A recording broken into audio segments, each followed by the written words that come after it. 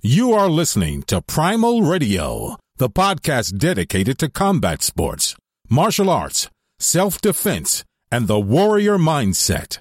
And here are your hosts from Hamilton, New Jersey, Jim McCann, and London, England, Tom McGrath. All right, Primal Radio. Tom, we're back. What's up, buddy? Yeah, I'm good, man. I had to sneak out of work again. I know you did. You guys changed your clocks like a week before We ours. did. Yeah, I don't know what the hell that's about, but see, they jumped ahead. I didn't even realize that was going to happen, and it's kind of messes up your whole week. And then, good thing, by the way, so when we had a conversation yesterday, the day before, that's when we said, and I asked. Somehow I had a brainstorm and said, Tom, did you guys move your clocks ahead? So you do, in the UK, you do move your clocks ahead and back then? Yeah, we do. I think we probably do it next weekend, this weekend, right. Something like that. I don't know why we jumped it ahead. Who the heck knows? Couple things that we got to guess here. Because you're American, you have to do everything differently. We got, well, and you follow, don't you? Yeah, it's true. True. But so we had our big event this past weekend, and I want to congratulate Chuck and Adam for winning at 3 fighters. 2 of them won, and especially Adam Pareto, who's been with me for 3 or 4 years. Goddamn, 4 years. He had a tremendous fight. He fought for the flyweight title and won a unanimous decision.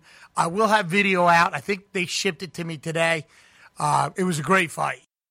It was back and forth, defending great. He was just great. So congratulate to him. And we'll hit up with that when we do the MMA update with Nick Portella. Did you arrange that to happen yet? Probably not, right? No. Way to go. Way to be on top of your game, Tom. It's on my to-do list. God damn it. How big is that to-do list? Yeah. It's getting big. It's getting big. But anyway, so here we go. So I'm really excited. We have this guest here who is a top-notch martial art instructor, and it's been a profound influence on my life in training. He probably doesn't even know that. And I've known him for a long time, and I used to train with this gentleman, then went about doing different things. He's certified in pretty much everything from JKD to Silat to Savate to Muay Thai. His bio is probably bigger than mine. So it's, but it's right. So it's amazing. So they say size doesn't matter, but his is far more impressive. But anyway, I'd like to welcome to the show Sifu Rick Tucci. Rick, how you doing, buddy? Great. Thanks for having me on. I appreciate it. Well, no, it's great. Both of you guys, thank you. You're very welcome. And so here's how I know Rick. So he had a school called Princeton Academy of Martial Arts. That school at that time was the only school like it anywhere. I mean, there was nothing like it. Now you can get something a little bit everywhere at a substandard level. So Rick was the real deal from day one, and that's where he had Inosanto there. He had Chai, and he has Larry Hartzell, and just the list goes on and on and on of all the guys who Rick has trained with and who he's had through the door. And he was located in Princeton, New Jersey. And so what happened was I'd been doing martial arts my whole life, and it was trying to find a place that I thought I could learn something at, right? So and at the time, I don't know if you remember, there was just a regular karate school in every corner. Yeah, not every corner. And really not that good.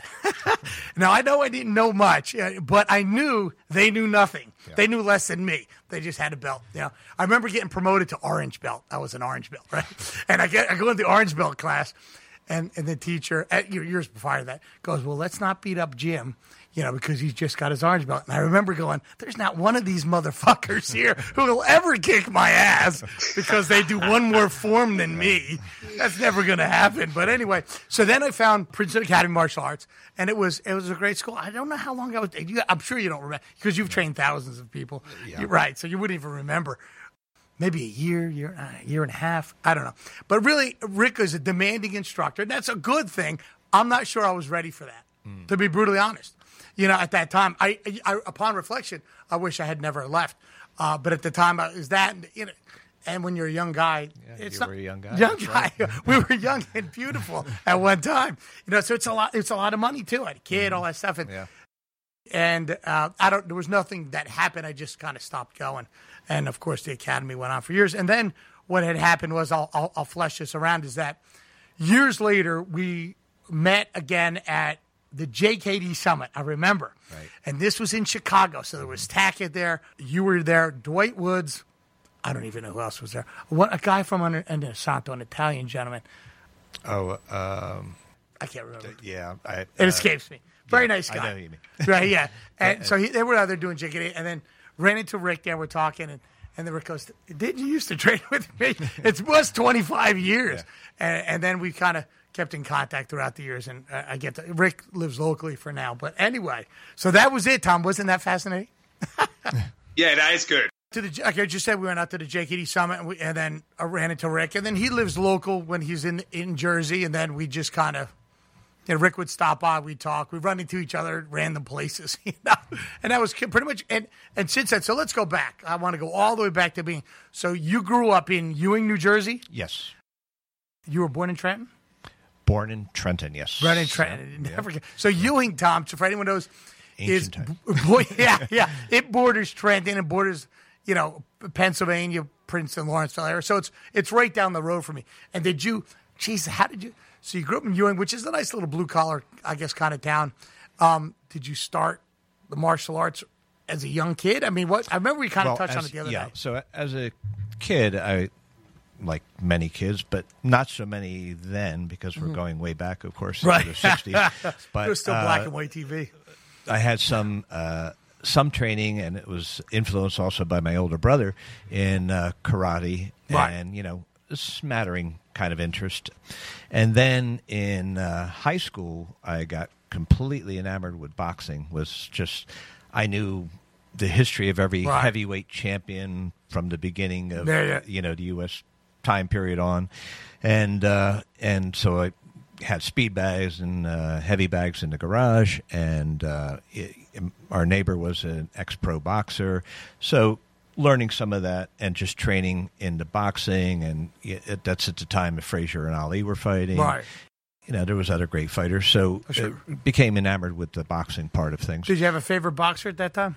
Well, at the time with Ali and Frazier, I actually was favoring Frazier at the time. So I really liked the way he moved, and and his style and that left hook of his and that body motion and stuff. Right. But of course, Ali was phenomenal and great in so many ways. And of course, at the same time, around the same time, I knew about Bruce Lee from The Green Hornet and watched that for that one season.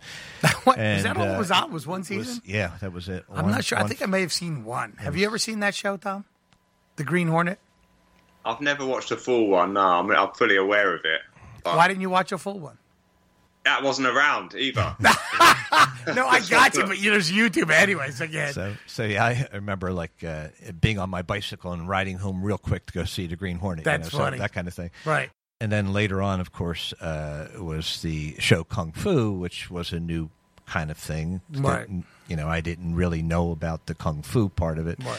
Right. So that was kind of interesting. And then to fast forward a little bit, right out of high school, I went to a drive-in theater and watched Bruce Lee's Fist of Fury and was so blown away. I just couldn't believe a human body could do that. Move like that, right? Like so many people, just blown away. And then probably a little while later, watched the Chinese Connection as well. Right. And then at that point, it started. So you hadn't done martial arts yet. You were just screwing around in your yard. Just the boxing. And playing with kicks a little bit, right. kind of thing. Making up but shit. Nothing like, yeah, exactly. Yeah, right. Nothing serious. Right. So trying to learn some things from books is typical kid stuff. And then, it started in my head, going, I really want to learn this. I have to learn what he's doing. This art just looks incredible. And, and of course people will say, well, how are you going to learn that? You can't learn as, Right. And so learning about where his other people that he taught were in Los Angeles, Oakland, and Seattle, I wound up in 1974, later in 1974, which is just really a year after Bruce Lee died, going after probably 6 to 9 months, maybe even a year of phone calls to Shifutaka Kimura. No kidding. How did you get his number? How did you even know who he was? I don't even remember how he got his number, and it was really weird looking back on it because everybody had house phones. And, right. And I would and call, you call him this guy randomly? I would call him every week. That's so funny. And He's being stalked. He was the sweetest guy, and he would talk to me, but the same answer was over and over again. I only teach a group of my friends in small group here, and it's not a public kind of school. Right. And so, But you didn't take that for an answer.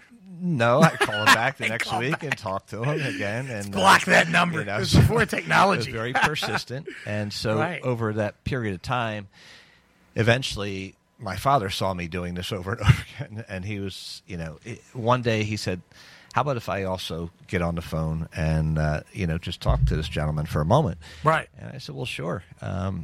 And he spoke to him, and I spoke to him again. He said, well, it sounds like you're really a sincere person. Okay, come on out. No kidding. And you're what, 18? I was 19. 19. So I went out, and and that was the start of the journey into these arts. Wow. And then after that, it was, of course, a great experience. He was phenomenal. And how long did you train with Tacky? It was just a little bit of time? It was just, it wasn't a real long time, but I can still remember, all those lessons, the stance, how to stand, right. The way they did punches in Seattle, which is totally different. Quite different. I have trained with Tacky and Andy, and it's completely different. Yeah. Great guy, by the way. Didn't he just turn 90 or something like that? Yeah, he's 90-something. 90-something. Well, he's still up there. At the time I was out there, Andy was 2 years old. Oh, wow. So that's so funny. Gives you perspective. I've heard, Tom, who was it who told us the story? Not unlike this, what they were calling someone, and back in the day, and it's so foreign today for people. I called this guy. Kent. It was Chris Kent. Dan. Yeah. It was calling Dan. Was that what it was? That's right. It was Chris Kent. Same. So he would call Dan, and then sort of the same thing. And you think now, look, when guys are meeting girls, they just message them. I remember having to call a girl, and God forbid her dad answered the phone. What do you want with my daughter? I'm like, what do you think? So it was a different world, right? It was, because in that point in time, I had never even been on a plane. Wow, so, yeah. So it was like a huge, right. adventure. Now, when you were boxing, did other people, kids your age, know that you were into boxing and doing this stuff? Was this kind of like a secret? Some my friends and things. Friends. And, did you get and my fights as a brothers, result of that? Or? Not particularly, no. Nah. No. You weren't. You're not a controversial guy. Well, it was, no, I'm not confrontational. Then but if I have to do, things out to. Oh, you can, obviously, but the people that I was hanging with in high school were the rougher crowd, we'll say. Right. It was, I was always hanging with people older than me, and Ewing was fairly rough place, as you said, on borderline of Trenton. Right. And there was a lot of crossover, and there was actually, when I was in high school, they had also the race riots and other things going on. Yeah. And they had a few of those at Ewing High, and all-out fights, and, chains and pipes came out and everything at that time. Crazy, so, right? yeah. Before guns. Yeah, yeah. And there was real fights on the corner. Now that you shoot you. So then you train with Tacky, and then for whatever the few times, and then where'd you go after that? I came back, and then I started, probably a month or two later, started commuting to New York 3 or 4 times a week and studying Wing Chun with Duncan Leung and Alan Lee, who had a little basement school up on Great Jones Street in New York. And so I was, dedicated to going there, as I said. And when I would go there, I would get there, and they gave me a key to the school. I'd open a school. No kidding. And then I would stay there. Most of the training there was focused on, you would do a half an hour in one shot of Sealam Dow. And because the one part of Sealam Dow is very slow motion. The rest of it's normal speed, but you spend 15 minutes on one hand doing the Tan Sao to the Hun Sao. Right. So that's a half an hour standing in the Yiji Kim Yang Ma stance. and then after that was like almost all Chi Sao. Wow. So you would just Chi Sao. Did you enjoy that? I did. And I would go from like 1 o'clock in the afternoon till leave about 6:30. So it was hours and hours just doing that. Right. And in between those other days, I was just I wasn't working at the time, so I was just spending hours and hours training on my own, too. Solo command and mastery, we call it. Yes, just train, so, right. Yeah. Which is pretty important. Yeah. I mean, don't you think when you train on your own, to have to do that? Absolutely. Absolutely. You don't always have someone to play with. No, and you have to be creative, and you have to figure things out, and it's self-reliance. Were you a good note taker? How did you remember this shit?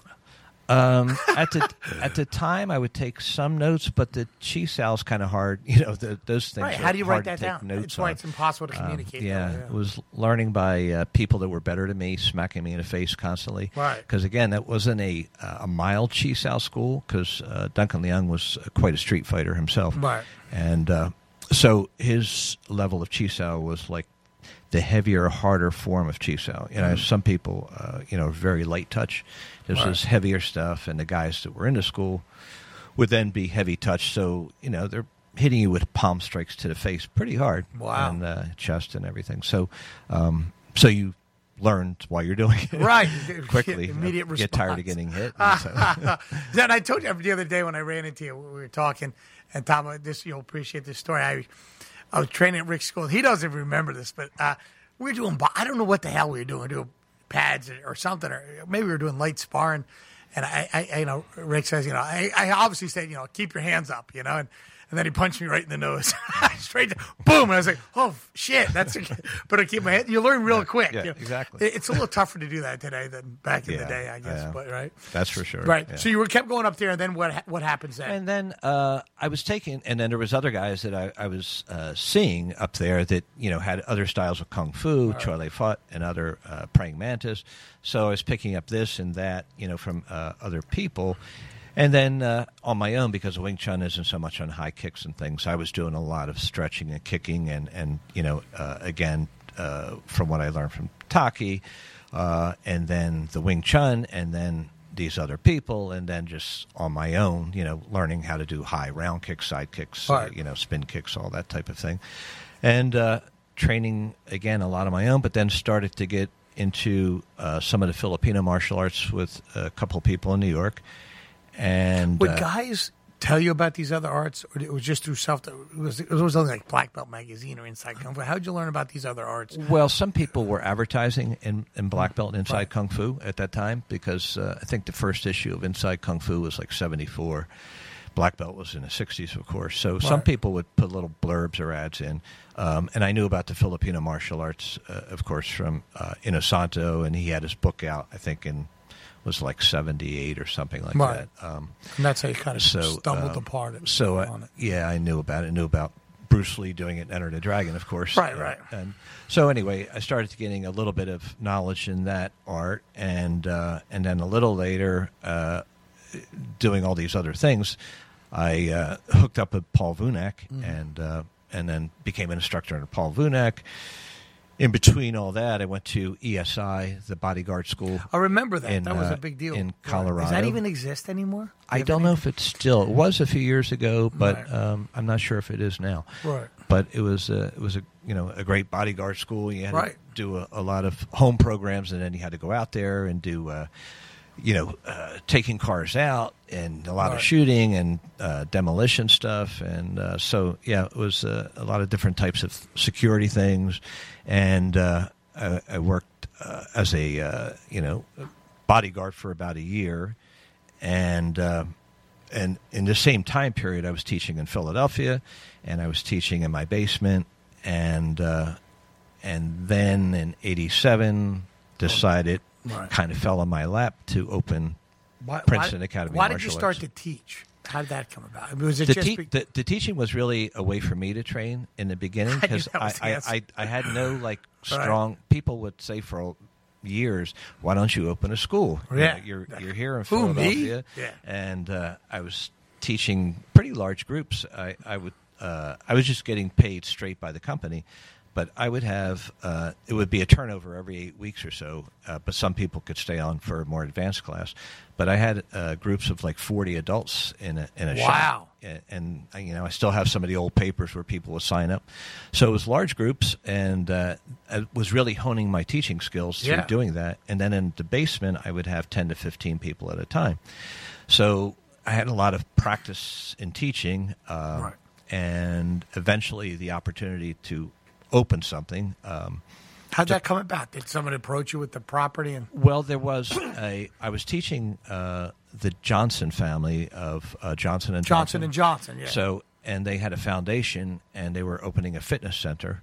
And so they had a space, and basically I started to rent that space, at a good rate for me at the time. Sure. And then it just kept growing from there. Started out with a room that was, which you remember. Right, well. I was in. We used to call it the Blue Room, and that was like 900 square feet. And, it did have lockers and that type of thing, showers. Right. And then it eventually grew into 6,000 square feet, taking over different sections and they of it. used to host a lot of, for example, you had Inosanto or Chai or Larry and big seminars. And what I found through the years, at least I think in the U.S., the seminar circuit has died down compared to, like, in Europe, it's still pretty big, right, Tom? When you guys go out to do those seminars, there's still a good amount of people. When we go to Belgium, we go to Italy. When we were in Italy a couple of years ago, we had hundreds of people. But over in the U.S. now, it's like 10 people now. Yeah. No one goes. Everyone's an expert. Yeah, it's much different now. It is different. But you used to rent the Hun School, right? Right. Which is a big school, Tom, in Princeton, a private school, a top-notch private school. Rick would rent the gymnasium, and it was packed. Yeah. From people from all over. It was quite impressive. Yeah, we had the biggest seminars. I think we had, for Inosanto several times, 200 people. That's huge. And so, they were the biggest, I think, seminars, definitely in the U.S. Without a doubt. And probably in Europe at that time as well. But we were drawing from all over. And Princeton Academy was kind of the East Coast center for all these arts. It was. There really wasn't anything like that where you could get... Not at all. There was, the thing is that for whatever reason, I had the time, I had the money, and I had the desire to learn, but not learn superficially from all these people. It was to learn on a deeper level and to spend the time privately with him, which I'm grateful for. Most people train in seminars or they'll go to a few classes, but at the time I was training, for with Pendecker Paul de Torres, for instance, hours privately with him. Wow. And Herman Sawanda in the Sila, and Punangudu Eger Saluti in the Kali, and Dione Cagnetti. I have over 100 private hours with him. Wow, and, that's important. That is a whole different. Bob Bremer talks about that. And spending a lot of time with Bruce in the backyard and in the garage. Yeah. How much is that worth? Oh, it's incredible. It's incredible. It's the whole difference. And with we interviewed, I interviewed Dione Cagnetti in the Philippines. I was there to do my black belt in the summer, so we got a little show with him on. Oh, it was great. That's right. Yeah, right. That's funny. I used to do the privates with him at a doctor's in New Jersey's house, and his doctor's name was Dr. Tabu Tabu. I always like that name. Hey, Tabu Tabu, that's great. So, did you do the cha-cha with him? That's like his sort of trademark teaching thing. The what? The cha-cha? The cha-cha, like the music. So he does all the Filipino stick work yes. To the music. It's so much fun. That's funny. And his favorite lunch is Kentucky Fried Chicken. That's funny because that's Tom's favorite place to eat. Yeah, that's Tom? true. He loves KFC. It's not good for you, Tom. If you get the memo. Yeah. Too much of that fried chicken will kill you. But that's so great. So all those, that's terrific. So so was there a lot of that learning when you're training with one of these guys? Was it always martial arts, or was it just discussion, life? Was there more to it? With those particular people, it was more martial arts. It was I was fanatical. We'll say. They were willing to teach me. I couldn't get enough of this stuff. Right. And on my own, I was always looking at the philosophies, and I had my own things besides Bruce Lee style, Jeet Kune Do, different things I was exploring. But also, speaking of privates and things, I was also very fortunate to have a lot of private sessions with Sifu Dan Inosanto, which very few people get. Right. Very, very few people. And I even have a certificate saying that I was personally and privately trained by him.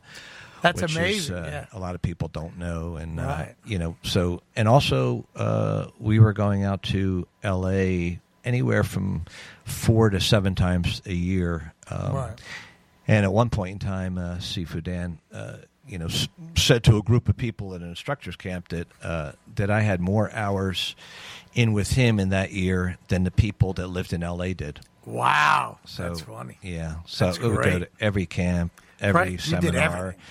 Would go to seminars in Europe with him in Paris and London, and camps in Wisconsin and Michigan and Minnesota, and you name it, it was there. So right. So when you're pulling all this stuff in from all these different artists, and sometimes opposite thing, how are you able? You were able to separate that in your head like I'm just doing Muay Thai. And no boxing slips in, or you know what I'm saying, or Wing Chun. It's tough to compartmentalize that and keep that separate. You're able to do it. I was able to do it for whatever reason. I could, pretty much slip into that next mode pretty easily. And I'm standing in front of Ajahn Chai now. I better be in that Thai mode. Muay Thai fighter, not a boxer. Yeah, from exactly. South Philly. Yeah. So, I could, and I had a good. I guess brain, whatever you want to call it, memory for, memorizing these things. Mm-hmm. After a while, it became too much, though. After a while, it was so many different arts with so many different things to remember. Right. There's enough, let's say, that, Inosanto teaches alone with these different, that you have to know, Villa Braille and Lacoste, this, and, different instructors he's worked with. And then if you put on top of that, like, the Lameko with Edgar Saluti, he kept adding more and more Kali drills. And then you have Herman Sawanda, who came out with like 200 different drills for the hands. Oh and so it started after a while, then it did become... Was there a time where you're like, fuck, this is... I can't do all this. Well, was it a slow boil into where you're like, okay, I got to step back? I mean, I was fanatical. Right. And then... Even it was too much for you. And then it became like, well... And I also didn't want to not do the best under those instructors. You know what I mean? I didn't want to. I didn't want to pretend. Well, I know this thing, but I didn't know it. Right. So it's a matter. You weren't. When you're going back, you weren't. When you were spending the time with these guys and was really studying, you were really into it for the knowledge and the growth. You weren't in it for that piece of paper. No. Right. No. Right. Which is very important because so many people now. It's like. First question: how long till I'm an instructor, or whatever it might be? And that's a ridiculous question. That's and as you're saying back then, to get this stuff, even the students were fanatical because you couldn't. There was no sources. You had to either go to a seminar or you might find a video somewhere, but there wasn't sources for this stuff, so it made people hungrier and willing to train harder. Much different than having YouTube and, people surfing the internet for little bits of information. Right. So after a while, it was getting to be overload as far as techniques, drills, that type of thing. Yeah. And representing so many people. And then there was other people that wanted me to represent them. It was like everybody that came went, oh, you want to represent me? Oh, yeah, right. And it's like, well, no, I have enough on my plate. I got enough shit going on. So, I don't need any more problems. Right, exactly. That's true. Now, so when you were teaching through the schools, I want to go into something. At some point, before you had gotten, you moved on beyond the school, was there a point in time that you knew that you wanted to get out? Were you tired of teaching? Was there anything that kind of facilitated that? Or was it just, was it like one day an epiphany, or was it like over a period of time that... I think... I sold the academy in 2013 to Mike Lee, who was with me already at that point for almost 20 years. Was he there that long? Well, he started as a kid, like in '93. Oh my God, he might have been there when yeah, that's so funny. My ex-wife described him at that time as like the Chinese Harry Potter. That's such a great description. But over the years, he developed and put a lot of time in and effort. So he was a good guy to pass along to. Right. So to answer your question, in 2010, I had my first and only child, a daughter, Ilaria, and so that didn't necessarily have so much to do with it, but it was a point in time where it was like sort of time to step back from the business part. The teaching is I still love teaching, and I love to get somebody to find that thing in them that can make them the best that they can be. So I still love the teaching elements. It was after a while the business and all those other things to go with that. And I'm sure, as I you feel know, your pain. you know, and Right. I'm seeing how busy you are Right. with these fights It's and other things. right. It's and, crazy. I'm looking and I'm going, man, you have a lot of energy. I've got a lot of energy, monster energy. No, it's true. I have talked about this because at some point, like that's the reason for the question. Like, do you lose the passion for teaching because of the business aspect of the business, like having to run that office, having to collect money, having to pay bills? Yeah. You know, it doesn't lose its magic. So temporarily. So it wasn't the teaching; it's more the business end of it, and Which part is of a it was, with my wife and daughter, we wanted to do a lot more traveling and that type of thing. So, with the business, it would make it difficult. So Probably impossible. So it was a combination of things. It wasn't one day saying that's enough of this. It was over a period of time, and wanted to make sure that it was passed on to somebody that wasn't going to change everything about it. And How did that? So did Mike approach you? Was there a feeling out process? To make that happen. I guess because I approached just a handful of people that I thought might have an interest.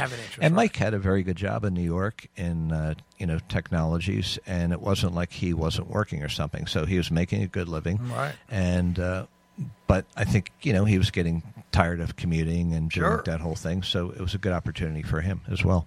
Right. And so when you approached him at one of the things, did he have to sit back on it? Was it something that he said, "Yeah, let's do it"? No, it was a process for him. Right. Yeah, it took. It is time. a big move. It's a ballsy move, right? Mm-hmm. Oh yeah. To go, hey, I got this big gig, and now because not only was it taking over the business, it was also moving the business to another location. Right, because you lost the old location. Yeah, so it was a matter of going also to another location. Right, and also, by the way, the other part of it is the fact that he's taking over an established business of which you were the face of. Mm-hmm. Right, that's a major problem. It is. It is. Yeah, sure. Because people were buying into Princeton Academy of Martial Arts because of Rick Tucci, not because of maybe someone who was an assistant, helping out, right. Yeah. So that's a big. But the transition seems to have worked. He's got a successful gym, and it's doing well. Yes, it's it's not exactly the same, but you wouldn't expect it to be exactly the same. Of course, and different personality. He has a lot more children's programs, and I never taught a kids program in my life. So, I haven't either. I'm not built for it. That's probably true. That's funny. Yeah. So then, so he's taking on. It's changing. Actually, one of the things that I wanted to mention to you is when I had asked you one time. I don't remember. Could the Princeton Academy of Martial Arts exist now? I know it does, but in the form that you were doing it now, could it be started from scratch, creating that same model with all that unique stuff going on in the market today? Not that the shit ain't cool, but I'm just saying in the market, would it sustain? Well, I think like anything, things change over time, but I think the thing that doesn't change over time is quality.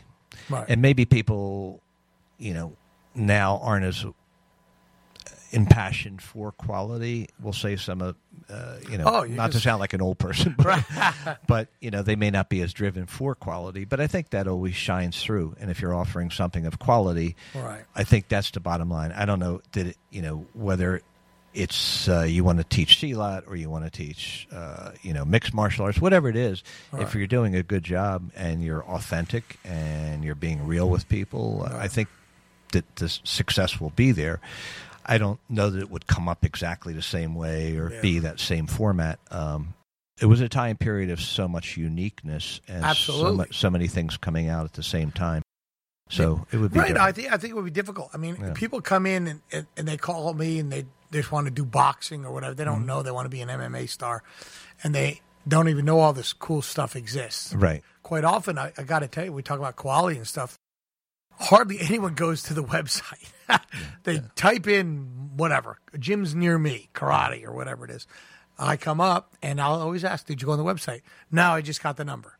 I can tell them anything. They don't ask my certification. They do zero research about anything like that. They just want to come in and work out. Yeah. Hence, it leads to the fact that people with less quality, less than top standards can have a hugely successful gym with minimal qualifications. You are correct on that. That's for sure. It's the certification thing is really now.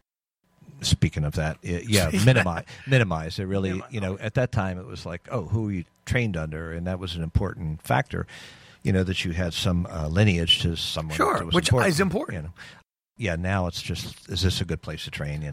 Right. Is it decent? Is it close to me? Whatever, all those things. Right, because people would travel, like you would travel there. People would travel to you to train.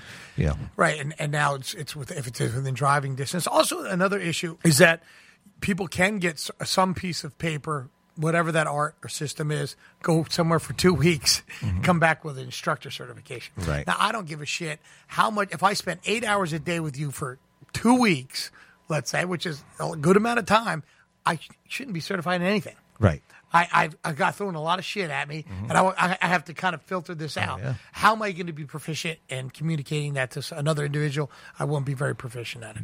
Absolutely. But you would give me that piece of paper, and I could teach Kung Fu. That's happened. That's happened in JKD. Totally. The quality is not there, and there's people that are certified, and hundreds now probably that are instructors in Europe and the U.S. That just in my opinion, and it's my opinion alone, that's mine too, aren't qualified and don't even really have a clue as to authentic JKD or what Bruce Lee was even saying. It's more like, I have a few drills, and this is the structure of JKD, and, which to me is completely not it. It wasn't it for Bruce Lee, obviously. All you have to do is look at what he was saying. Right. So... No, it's very true. I mean, especially with that in the JKD world, it has really just gotten so watered down. I've talked about that with my counterparts, with TAC and other people I'm friendly with, and I'll watch guys and videos and stuff and all these certifications and going, oh my God, it almost has gotten to the point where I don't even want to say I do JKD. Or whatever, my version of from TAC. No, it's because it's understandable. Watered down. It's like, that shit. And it's such a shame because it's really, at this point, it's become a system.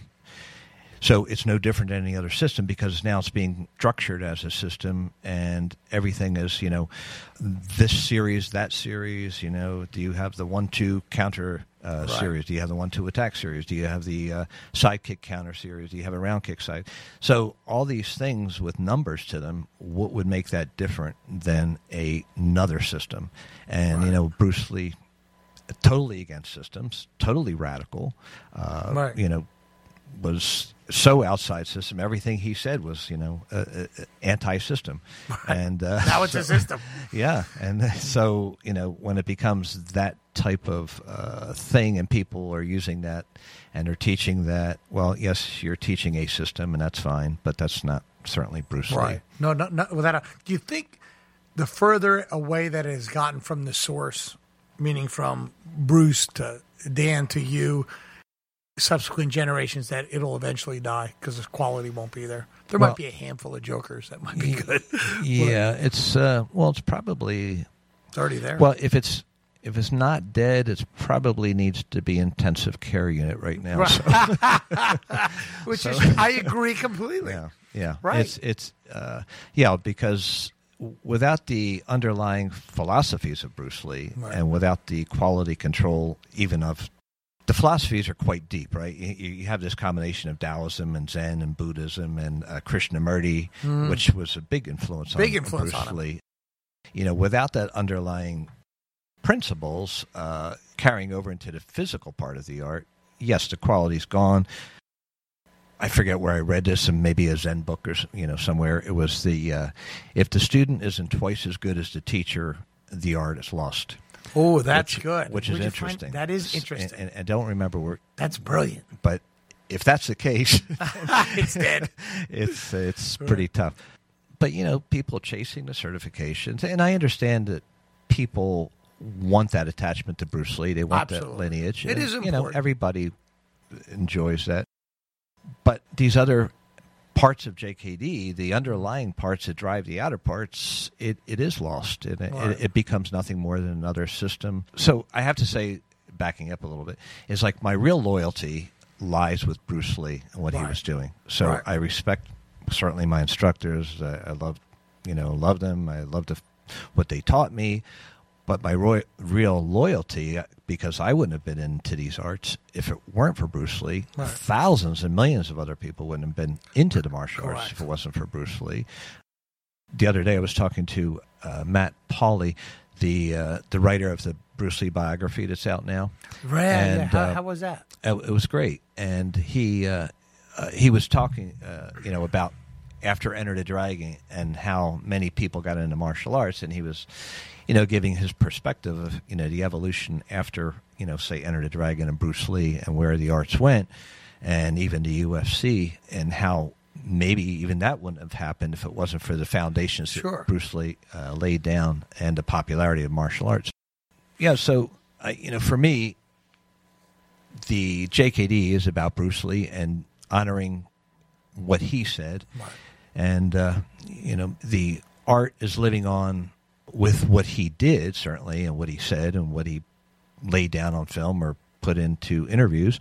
But that's kind of like saying that Van Gogh's art lives in the museum, and you can go look at his paintings, and or whoever, Rembrandt or something, right. But or John Lennon in music. But the aliveness of the art and the practice of the art is what's certainly being diminished, right. And is a real problem. Oh, a total problem. I don't know if that'll be fixed. Probably not. But, no. So since you sold the Academy, you've been out. You've been doing what? I've been.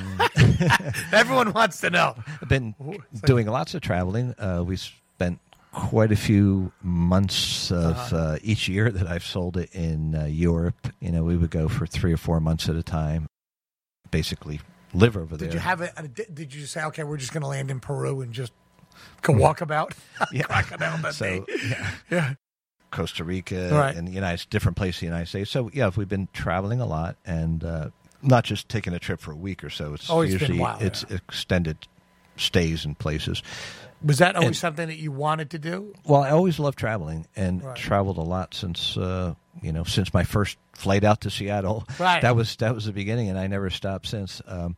But we wanted our daughter to experience other cultures and other languages and all that stuff. And your daughter is homeschooled, so that's what allows you to do that. Yes, she's homeschooled. Right. And then I do some workshops and seminars and some private teaching. Yeah, and so when we're in Sweden, I still will do a seminar. And years, and I was used, not anymore right now, but I used to do seminars in Switzerland and Paris and Belgium and different places over there.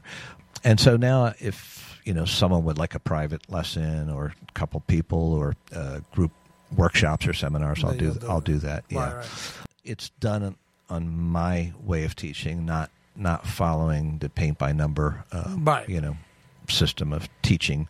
And it's the JKD thing is really just become a regurgitation of the same material. So if you go to one instructor, one place, it's going to be the same regurgitation. Right. And it's no free thinking, no analysis, no even looking at what Bruce Lee said. I mean, if you look at the early, like you work with Tim Tackett, who's an early guy, or you talk with Chris Kent or some of the people that are earlier on, they have a different view of things. Totally. And I wish that I had talked to people like Ted Wong. I kind of closed that off because I was following my loyalties in one direction, but I would have liked to have more time with other people that were spend time with Bruce. But even if you look at the early books, posters and such, you will see people in quite a different stance, for instance, than they are now. You had that a bit of elongated raised heel in the back, that strong side forward. Mm-hmm. Not that in a fight you always get those choices. Right. You get attacked from any direction. Sure. But point is that most people now, most of the people I know as instructors, are left lead. Their stance looks somewhere between Muay Thai and boxing. It doesn't have that way that it was being trained, or the elements or the principles that were being trained back with the early guys. Right. So, not sure why or how that happened, but it did. Yeah, who knows? Yeah. So then, what thing? So we were talking the other day about philosophy and study. You study a lot. You like learning. Yeah. So is there a particular? And I think you were telling me some form of Buddhism or something that was prior to Buddhism. Yeah, there's everybody knows Tibetan Buddhism, right? But there's a tradition there that's much earlier. It's called Bon. And Bon. It's BON.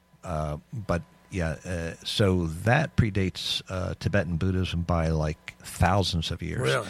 So it's very early, and a lot of the things that are in the Tibetan Buddhism came from this bone tradition. Oh. So we're good friends with a very high-level monk from Nepal, and has a monastery over there. And yes, I did some learning with him. Right. I've studied a lot of different things, a little bit of developmental psychology, some brain science, a lot of herbal and different things for the body, health things for the body, a whole lot of different things, even shamanism, and traveled to Peru and trained with shamans in Peru in the Andes Mountains. And did you find that as rewarding as you do the martial arts? It's a different journey in a different way, because it's rewarding. I mean, obviously, you're enjoying it, right? Yeah, in a different way. Again, it's the deeper roots of who we are, and beyond the punching and kicking, which one day will go away. Right. And so you're right. So you go. The evolution is there. You're a young guy. You're full of piss and vinegar, and you want to kick everyone. Right. And you're learning as we mature. It slightly changes.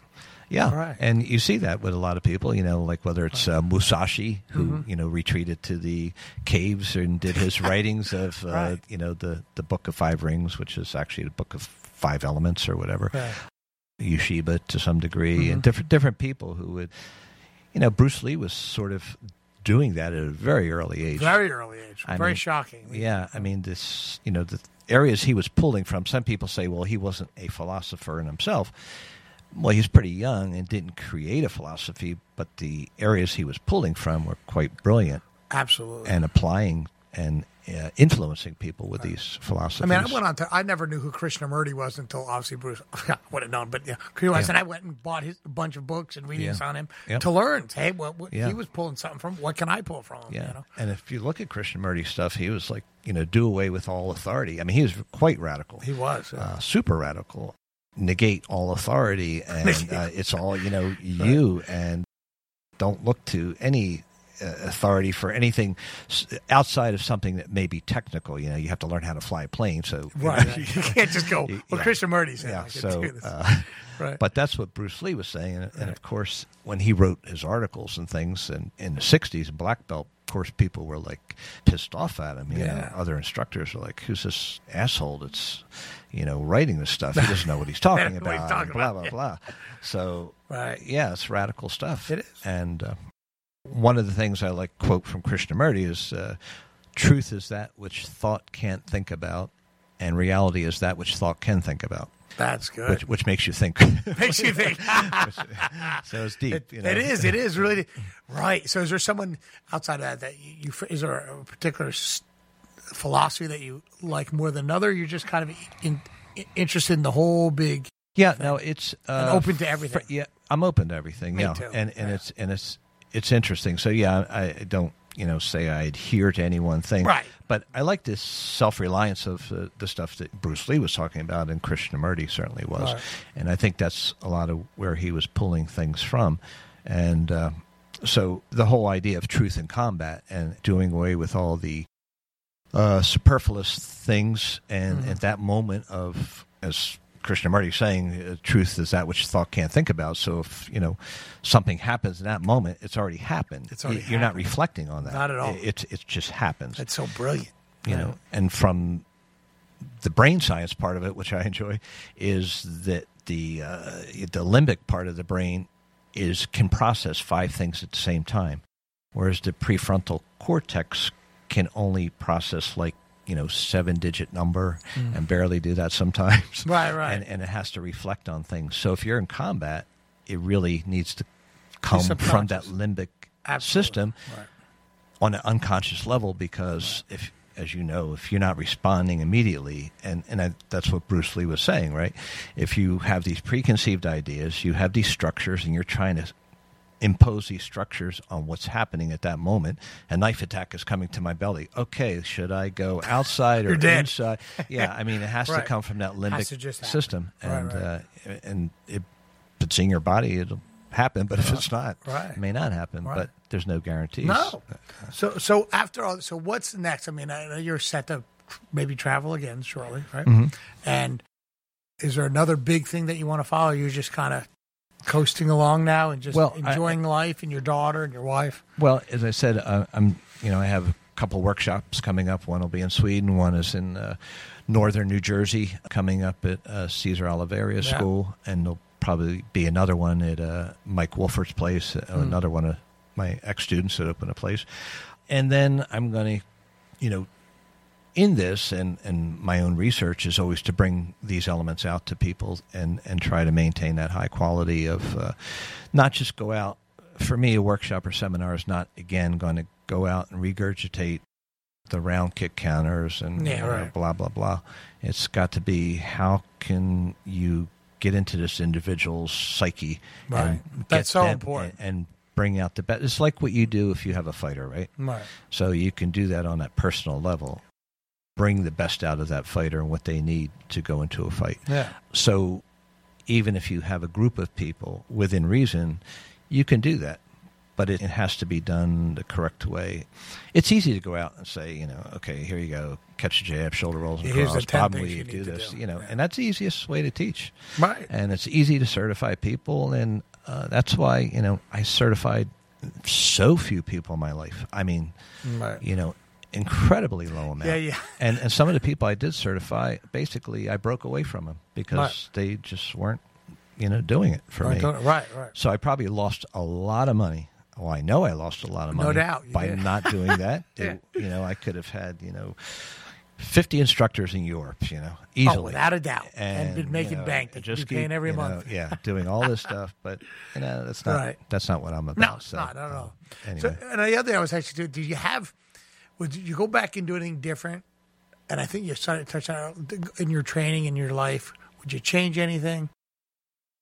As far as like the training, research, and dedication, I don't think I would change much there. I think what, some of the things I may change is, but at the time you wouldn't have the wisdom that you have as you get older. So I would look back and go, man, I should have been a little more compassionate to that person. I should have. Yeah, right. No, I got it. Yeah. I should have had more understanding. Right. What I would term, certainly at that time, are their weaknesses, right? Because, as you said, I was pretty hardcore. Right. Which was good. Because, I was hardcore of myself. Right. And then I'd be hardcore on other people. But maybe everyone wasn't ready for that, right? So I probably could have had a little more understanding of some of that. So. But I think that's just how. Right. You go back. Well, could I have done? Yeah, sure. But there's a whole totality of circumstances that come into that. But but that's it. But I mean, as far as now, you did say like you would have maybe spent more time with some of the other original guys, maybe. Yeah, that would be something that I wish that I did and was more open to, because it was kind of like the lines were drawn. It was unspoken but spoken in a way that was like, here's this lineage, and then we don't leave it, and then these other people, for whatever reason, should be pushed on the sides, and I was kind of buying into that, and I do find through my loyalties, right.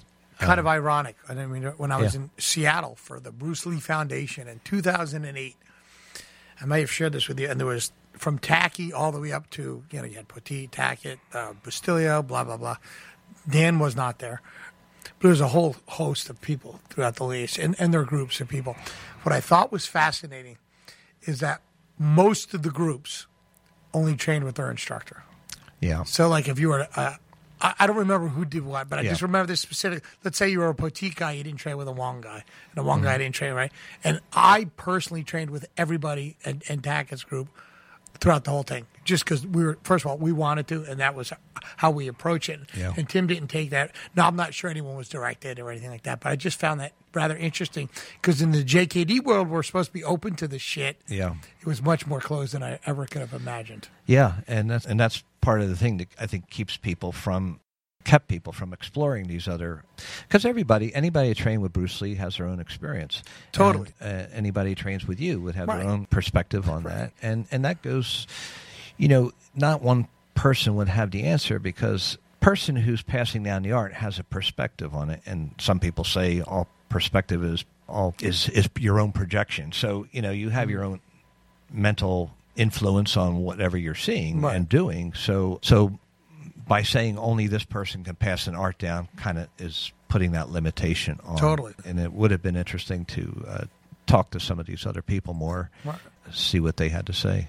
Well, look, Rick, thank you so much for coming to Primal Radio. I really appreciate it. We lost Tom because of a connection issue. Oh. So, sometimes he's quiet, but that was why there was an issue, so Tom kind of disappeared. But anyway, thank you so much. I really do appreciate your time. Thank you. And being a part. So anything you want to promote? RickTucci.com? RickTucci.com. Thank you for that. And I always forget. I'm the business guy. Yeah, you're the business guy. RickTucci.com. If you need to get a hold of Rick, and you want to set up a seminar training or something like that, fine. He's a wealth of information. World-class martial arts, one of the best there ever was. And I don't say that lightly. And you're listening to Primal Radio. We'll see you next week. Peace out.